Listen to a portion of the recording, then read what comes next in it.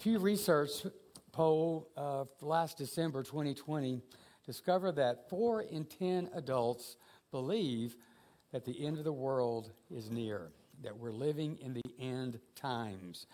How about you? 4 in 10, that means maybe 6 in 10 don't. Yeah. Honestly, though, people have been saying that we're in the end times since the first century. And the majority of people, this survey shows, that believe we're in the end times are evangelicals at 63%. You don't often see an Episcopalian walking around with a sign that says the end is near. The same study showed that 55% of Americans, adults, believe that Jesus will bodily return to the earth someday, 75% of Christians, and 93% of evangelicals. In my evangelical period of my life, which was most of my life, we had a steady stream of end-of-the-world warnings and Jesus is coming back, so look busy sermons. And that is still going on today. And a major piece of this end-of-the-world theme and Jesus is coming back theme in the evangelical world is what we're talking about in our 90s Christianity Jesus Freak series, and that is the rapture. The rapture is that period of time or that event we were always told that's imminent, in which Jesus will come back and swoop up all of the true Christians. And for some reason, the whole rapture event has to do with losing your clothes. I'm not really sure why that is the case. I don't know why it's a nude event, but we just all leave our clothes and we saunter naked into paradise, I guess. Which I just can't imagine that was being taught in Southern Baptist world, but that's what we were taught. The rapture is a whole part of that. I do like the naked pastor. Speaking of naked, there's a guy named David Hayward who calls his website and his ministry the Naked Pastor because he's just authentic and transparent. But he has a take on the rapture. Instead of us being raptured, our clothes are raptured, and we're left right here. We're talking today about left behind, and the rapture understanding of the end times and then of the return of Jesus was expressed popularly in 1990s by the Left Behind series of books by Tim LaHaye and Jerry Jenkins. There were 16 novels in all, and they sold more than 65 million copies. So it was a big, big movement in Christianity, evangelical Christianity. The first one was written in 1995 and the last one in 2007. So how big of an impact did the Left Behind series of books have? How many of y'all read those? Anybody? Yeah, there's quite a few smattering throughout there.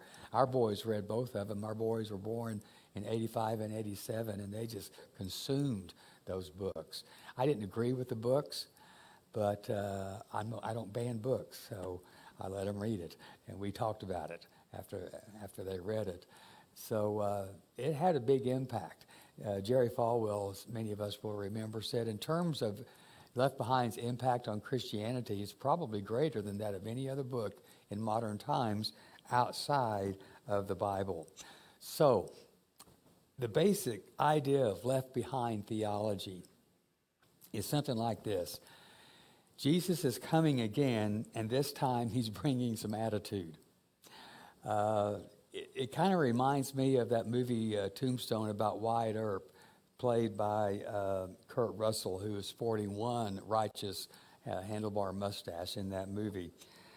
Well, Wyatt is shuffling out of town because his enemies have humiliated him, and they shot his best friend. And so this group have put him on a train and sending him back east and getting them out. And instead of using this rejection experience, this harsh experience, as an opportunity to go back to east and become an awesome country music writer, he takes revenge. And he kills all of his escorts except one, and he wounds that escort. And he tells that one escort who he saved but wounded to go back with this message. And he shouts this message in the driving rain. Tell them I'm coming back and hell's coming with me. Well, the left behind view of the end times has Jesus coming back and saying, I'm coming back, and tell them I'm bringing hell with me. The left behind view has Jesus, in essence, saying, you didn't like me the first time.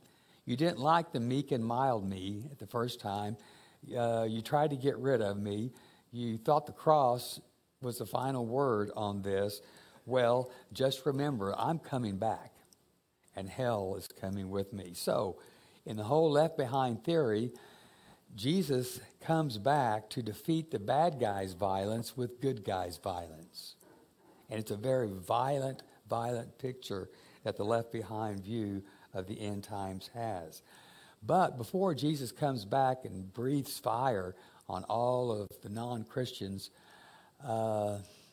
he comes in like a thief in the night, and he, with a heavenly hoover, sucks up all the true Christians and takes the true Christians back to heaven with him, where all the true Christians have a front row seat to the destruction and the pain and the devastation that people are going to go through the great tribulation.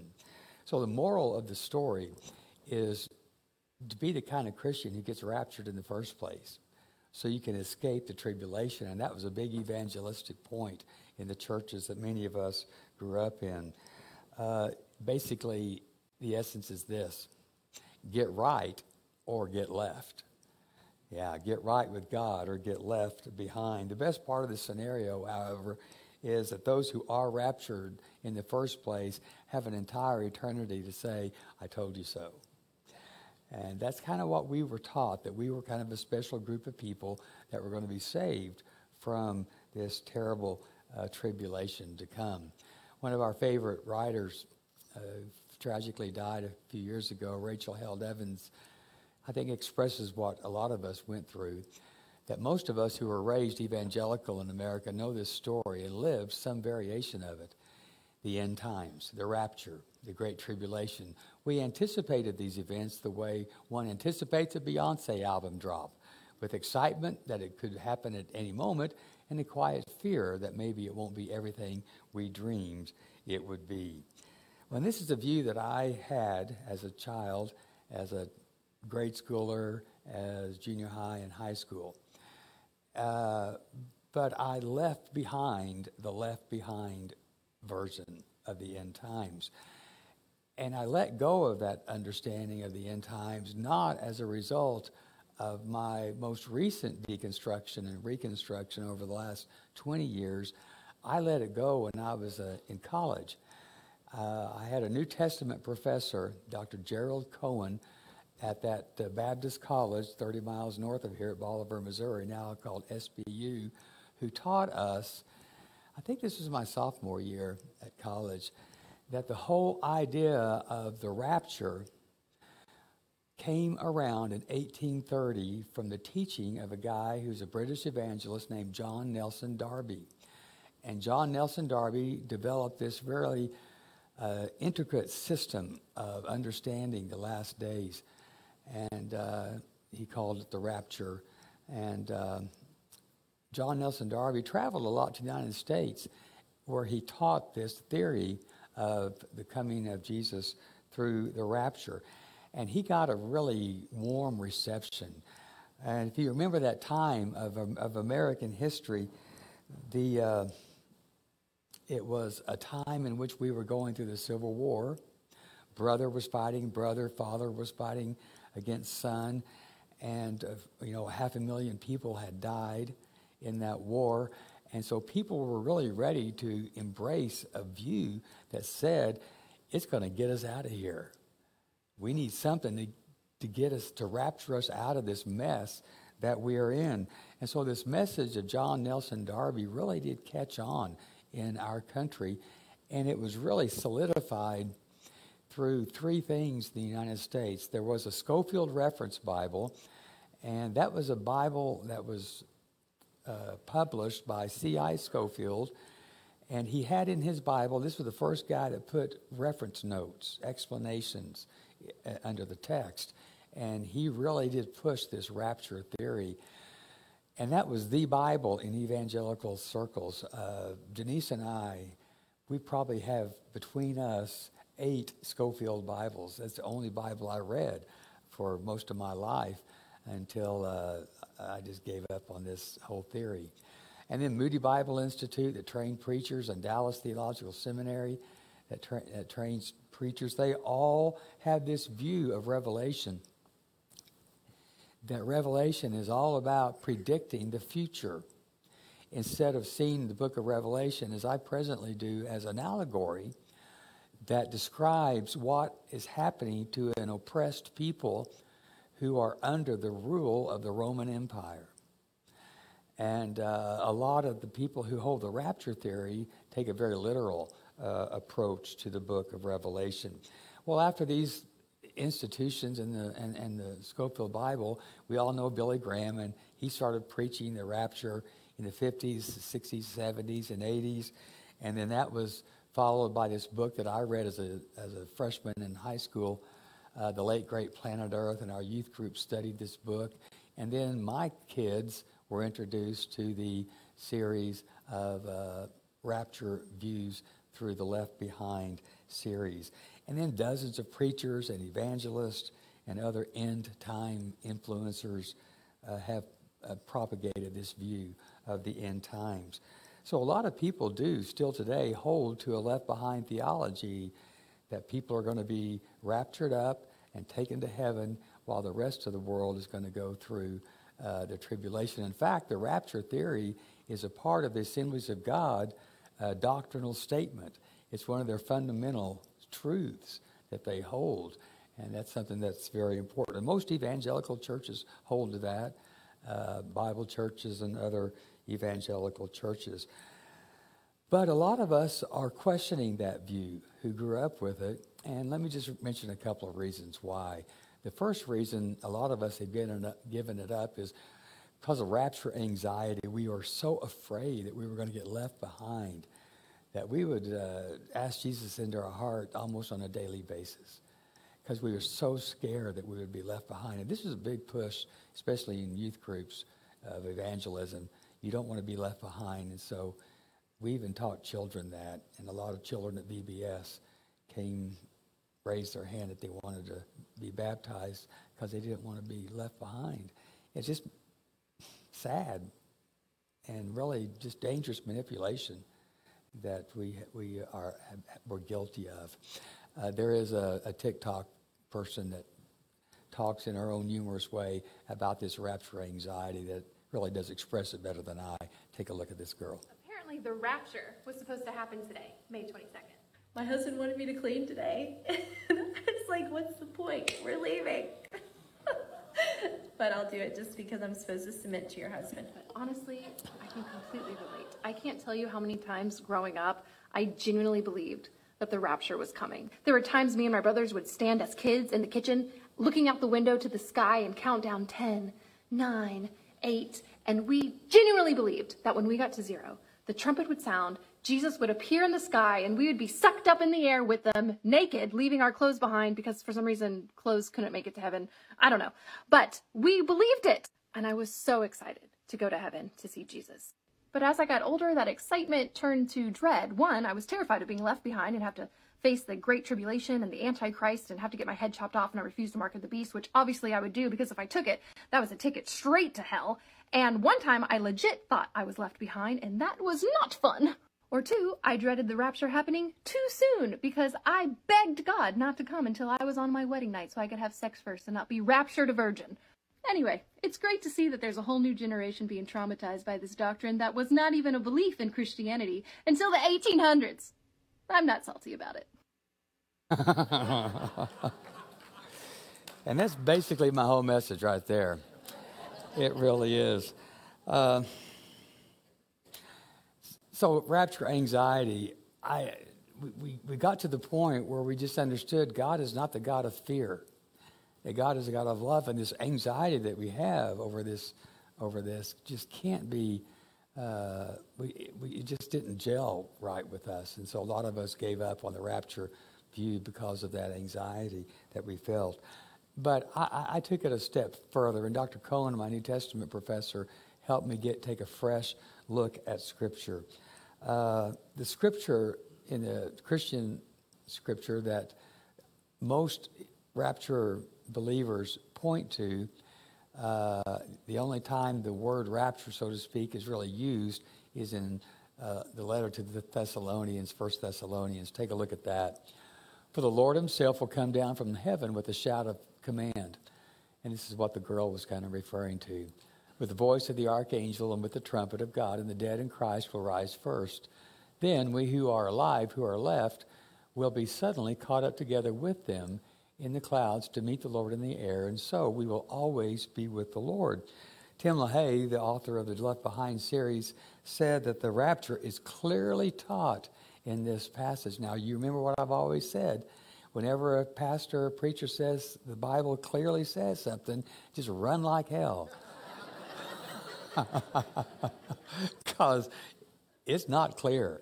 And I disagree respectfully with Tim LaHaye on this. Take a look, if you will, at that phrase, caught up, there in verse 17, the third line from the top. The word caught up there is a Greek word that a guy named Jerome, who wrote the Latin Vulgate, which is the basic Bible for the Catholic Church. He wrote it around 380, and it is just kind of the standard book, Bible for the Catholic Church. But he translated that Greek word, rapere, and I'm not pronouncing that correctly in Latin, I'm sure, but that's where we got our word rapture from, the Latin Vulgate on that.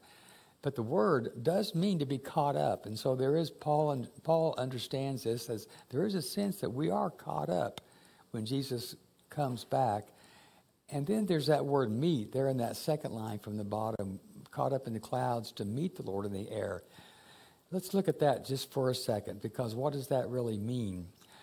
I want us to understand that Paul in this verse is using some empire language that was familiar to the Roman Empire and the residents of the Roman Empire. He starts off with the phrase, for the Lord himself. Well, the word Lord was a title that belonged to Caesar. So really, whenever in the Christian scripture you see the word Lord, it's like the writer is just like slamming Caesar. He's like saying, Caesar, you think you're the Lord, but really Jesus is the Lord. And so this is just very strong Roman Empire language that Paul is talking about. And Paul is taking an experience that happened with the Caesar, what happened with the emperor, and applying that to the coming of Christ. The tradition for the Caesar was this: whenever the emperor would leave Rome, go on a trip, vacation, go out to war or whatever, and then when we come back, there would always be a welcoming committee that would meet the emperor on the road back into Rome. So they would go meet the emperor, they would sing his praises and all this kind of stuff, your great emperor and all that kind of stuff. And then together, the emperor and all this welcoming committee would continue the journey back into Rome. So the emperor's going to Rome, and he's met by all his fans, and then together, the emperor and the fans complete the journey to Rome. And so Dr. Cohen told all of us new preacher boys there at Southwest Baptist College that that's very likely what Paul was thinking about when he talks about the Christians meeting Jesus in the air. The Left Behind theology says that Christians meet Jesus in the air and go on up to heaven. But Dr. Cohen told us, and there are so many other scholars who are now saying this today, that more than likely what Paul is referring to, but nobody really knows because Paul's not here to tell us what he's thinking, but more than likely culturally, Paul is saying that Christians meet Jesus in the air and then they join him as he comes back to earth. That we don't get taken up to heaven, we just come right back to earth. And Jesus sets up his kingdom of peace, and he sets up the world that he prayed for. Thy kingdom come, thy will be done on earth as it is in heaven. And so it's all about coming back to the earth. And that's a third thing that helped me let go of the left behind theory. That the coming of Christ and the end of the world in those terms is not about escaping the earth. We were always taught, come to Jesus and escape the great tribulation. I don't believe that that's the purpose of the end times. It's about restoring the earth. Paul prays, and Paul mentions in Romans chapter 8 that the entire creation is groaning for redemption, that the planet is going to be redeemed. We're going to go back to the garden in that metaphorical term, to that perfect environment.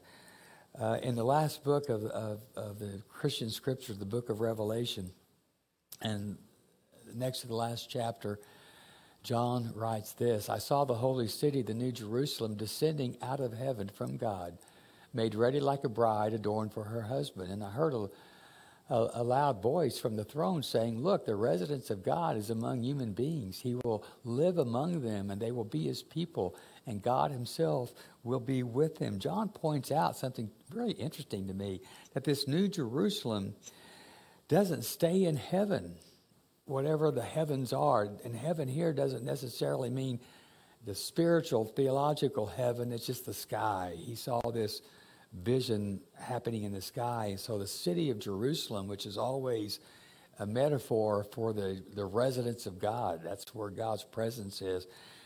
The presence of God, this New Jerusalem, doesn't stay in the sky. It comes back down to earth. It's a rapture in reverse. Instead of us going up at the end times, God comes down at the end times. Yeah. And when God comes down at the end times, is it possible that the prophecy that goes all the way back to the Hebrew prophets in the Hebrew scripture, when Isaiah says, and the wolf shall lie with the lamb, live with the lamb, and the leopard shall lie down with the kid, and the calf and the lion will feed together, and a little child shall lead them. The cow and the bear shall graze, and their young shall lie down together, and the lion will eat straw like the ox. No meat eaters in those days. Boy, that's going to be hell for some of y'all. The nursing child shall play over the hole of the asp, and the weaned child shall put his hand on the adder's den. They will not hurt or destroy on all my holy mountain, for the earth will be full of the knowledge of the Lord. The entire earth will be full of the knowledge of the Lord. We'll have an intimate relationship is what that knowledge means. The word knowledge in the Hebrew was often used to describe sexual intercourse. And so there was just a very intimate experience with God, and the entire earth will be filled with that intimacy with God. And that's what Isaiah dreamed about. And is it possible that that's what the end time is? And we're working toward that now, that instead of us leaving earth, we're going to experience on earth the beauty that God has always planned for us. So my understanding is today it could be that God comes down instead of us going up. And then we see this. Isaiah writes about this time of peace, yet left behind theology will believe in 1,000-year millennium. They take that very literally in the book of Revelation, 1,000 years of peace. But they say that peace will come only as a result of violence. Most of us know Mark Driscoll, and he said about this a few years ago. In the book of Revelation, Jesus is a prize fighter with a tattoo down his leg, a sword in his hand, and the commitment to make someone bleed. That is the guy I can worship. I cannot worship the hippy-dippy, I don't know why it says diaper there, it was a typo, the hippy-dippy halo Christ, because I cannot worship a guy I can beat up. A lot of us in our American culture, we talked about this with Toxic Masculinity a week or so ago, we don't like the pink wearing meek and mild Jesus. Yeah. We want that tough guy. We want that fighter. We want our Jesus to be more violent than the enemy, so our Jesus can defeat the enemy with more and more strength. My question to you is this: how does the Jesus described here by Driscoll match up with the Jesus that you know in the Gospels? The Jesus of the Gospels is a Jesus who chooses to die for his enemies instead of using his power against his enemies. And then this Jesus commands his followers to do the very same thing. Yeah. I wonder what happened to that Jesus. Well, maybe nothing. Maybe the problem is that us who believed in the Left Behind theology read the book of Revelation and other end times passages literally instead of allegorically. Yeah. Just how violent will Jesus be at the end times to overcome his enemies? Let's take a look at a few passages in Revelation. And for some reason, our clock is not working up there. How am I doing on time? Oh, my gosh. Okay, let's hurry. In Jesus' right hand, he held 7 stars, and from his mouth came a sharp two-edged sword. Okay, so Jesus wasn't holding this sword. The sword came out of his mouth. So what do you think Jesus uses to defeat his enemies? What symbol is coming from that passage? Maybe it's the words of Jesus. Yeah, there's no stabbing, there's no slicing, there's no dicing. There's just the words of Jesus. Go back and read the words of Jesus. Revelation continues that same thought further on at the end of the book. Jesus is dressed in a robe dipped in blood, and his name is the Word of God. The armies of heaven were following him, riding on white horses and dressed in fine linen, white and clean. So there is Jesus, all dipped in blood. And so I believe when in the Left Behind days of my life, that he was dripping and dipped in blood of his enemies. But this passage is right before the battle even starts. So Jesus comes into the battle already bleeding. So whose blood is on him? He hasn't even begun to fight yet. He comes into the battle with blood. Let's take a look.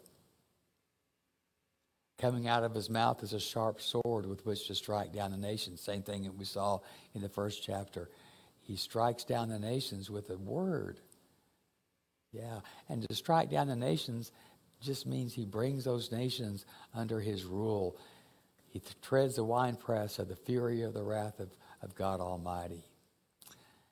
Go on to Revelation 5. John says, I saw between the throne and the 4 living creatures and among the elders a lamb standing as if it had been slaughtered, with 7 horns and 7 eyes, which are the 7 spirits of God, sent out into all the earth. And he went and took the scroll from the right hand of the one who was seated on the throne. When he had taken the scroll, the 4 living creatures and the 24 elders fell before the Lamb, each holding a harp, golden bowls full of incense, which are the prayers of the saints, and they sang a new song. You are worthy to take the scroll, to break its seals, for you were slaughtered, and by your blood you ransomed for God saints from every tribe and language and people and nation. You've made them a kingdom of priests, and they will reign on the earth. And on and on and on it goes. In the last part, in verse 12, worthy is the Lamb that was slaughtered to receive power and wealth and wisdom and might and honor and glory and blessing. So in Revelation 19, when the Lamb, or when Jesus comes and his robe is dripping with blood, you know whose blood I think that is? It's his own blood. The blood that was shed on the cross. Jesus comes to defeat his enemies and to rule the world not with violence and power over people and over enemies. It's not to make them bleed. he comes and he shows us this is how God rules. This is what the world is like when God rules the nations, that he leads us by love, by serving us, by willing to sacrifice for us. This is not a warrior. This is a lamb coming down who had been slaughtered. The way of God is so different than the way of humanity. And what I'm afraid we have done is imposed our own humanity on the divine. And we have created God in our own image. We're violent. We like revenge. We like vengeance. We like to pay back. So I want a God who gets revenge. I want a God who pays back. But I read Revelation as, no, that's not how God rules this world.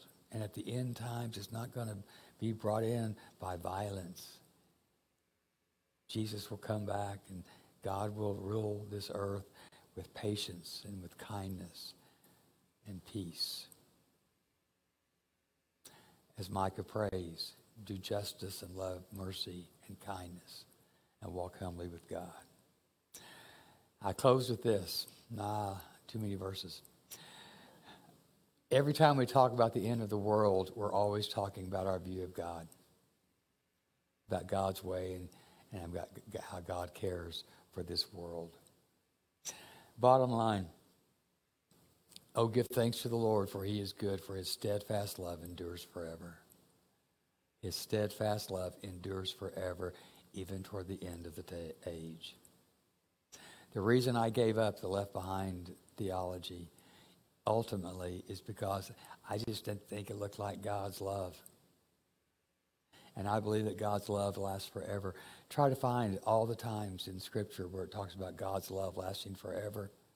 Just in Psalm 136, the chapter right there, I couldn't count the number of times because I had 10 fingers and 10 toes, and I had to go back and start all over with my 10 fingers and 10 toes. It's just line after line after line. The psalmist is saying, remember, God's love endures forever, forever, ever. And the Left Behind theology, I abandoned that because it is contradictory to the character I understand God to be of one who loves forever, who says to love your enemies, to do good to them who persecute you. Yeah. I do believe that Jesus is the same yesterday, today, and forever, and that he does not change from the Gospels to the book of Revelation.